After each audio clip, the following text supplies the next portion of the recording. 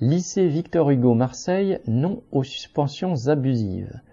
En mars, au lycée Victor-Hugo de Marseille, alors que la mobilisation contre le recul de l'âge de la retraite à 64 ans battait son plein, une professeure documentaliste et un assistant d'éducation AED ont été suspendus pour 4 mois après qu'un premier AED eût été suspendu dès décembre.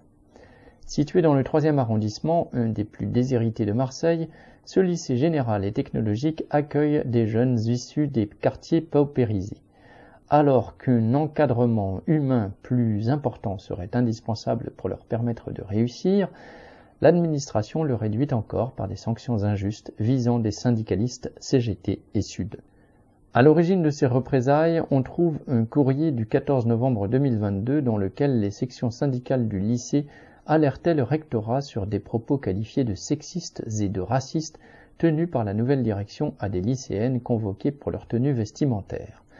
Non seulement le rectorat a laissé ce courrier sans réponse, mais il a trouvé l'occasion de s'en prendre à un personnel combatif qui a mené de nombreuses grèves ces dernières années, que ce soit pour le maintien des moyens humains et matériels de l'éducation prioritaire ou pour l'embauche en CDI des AED qui le souhaitent.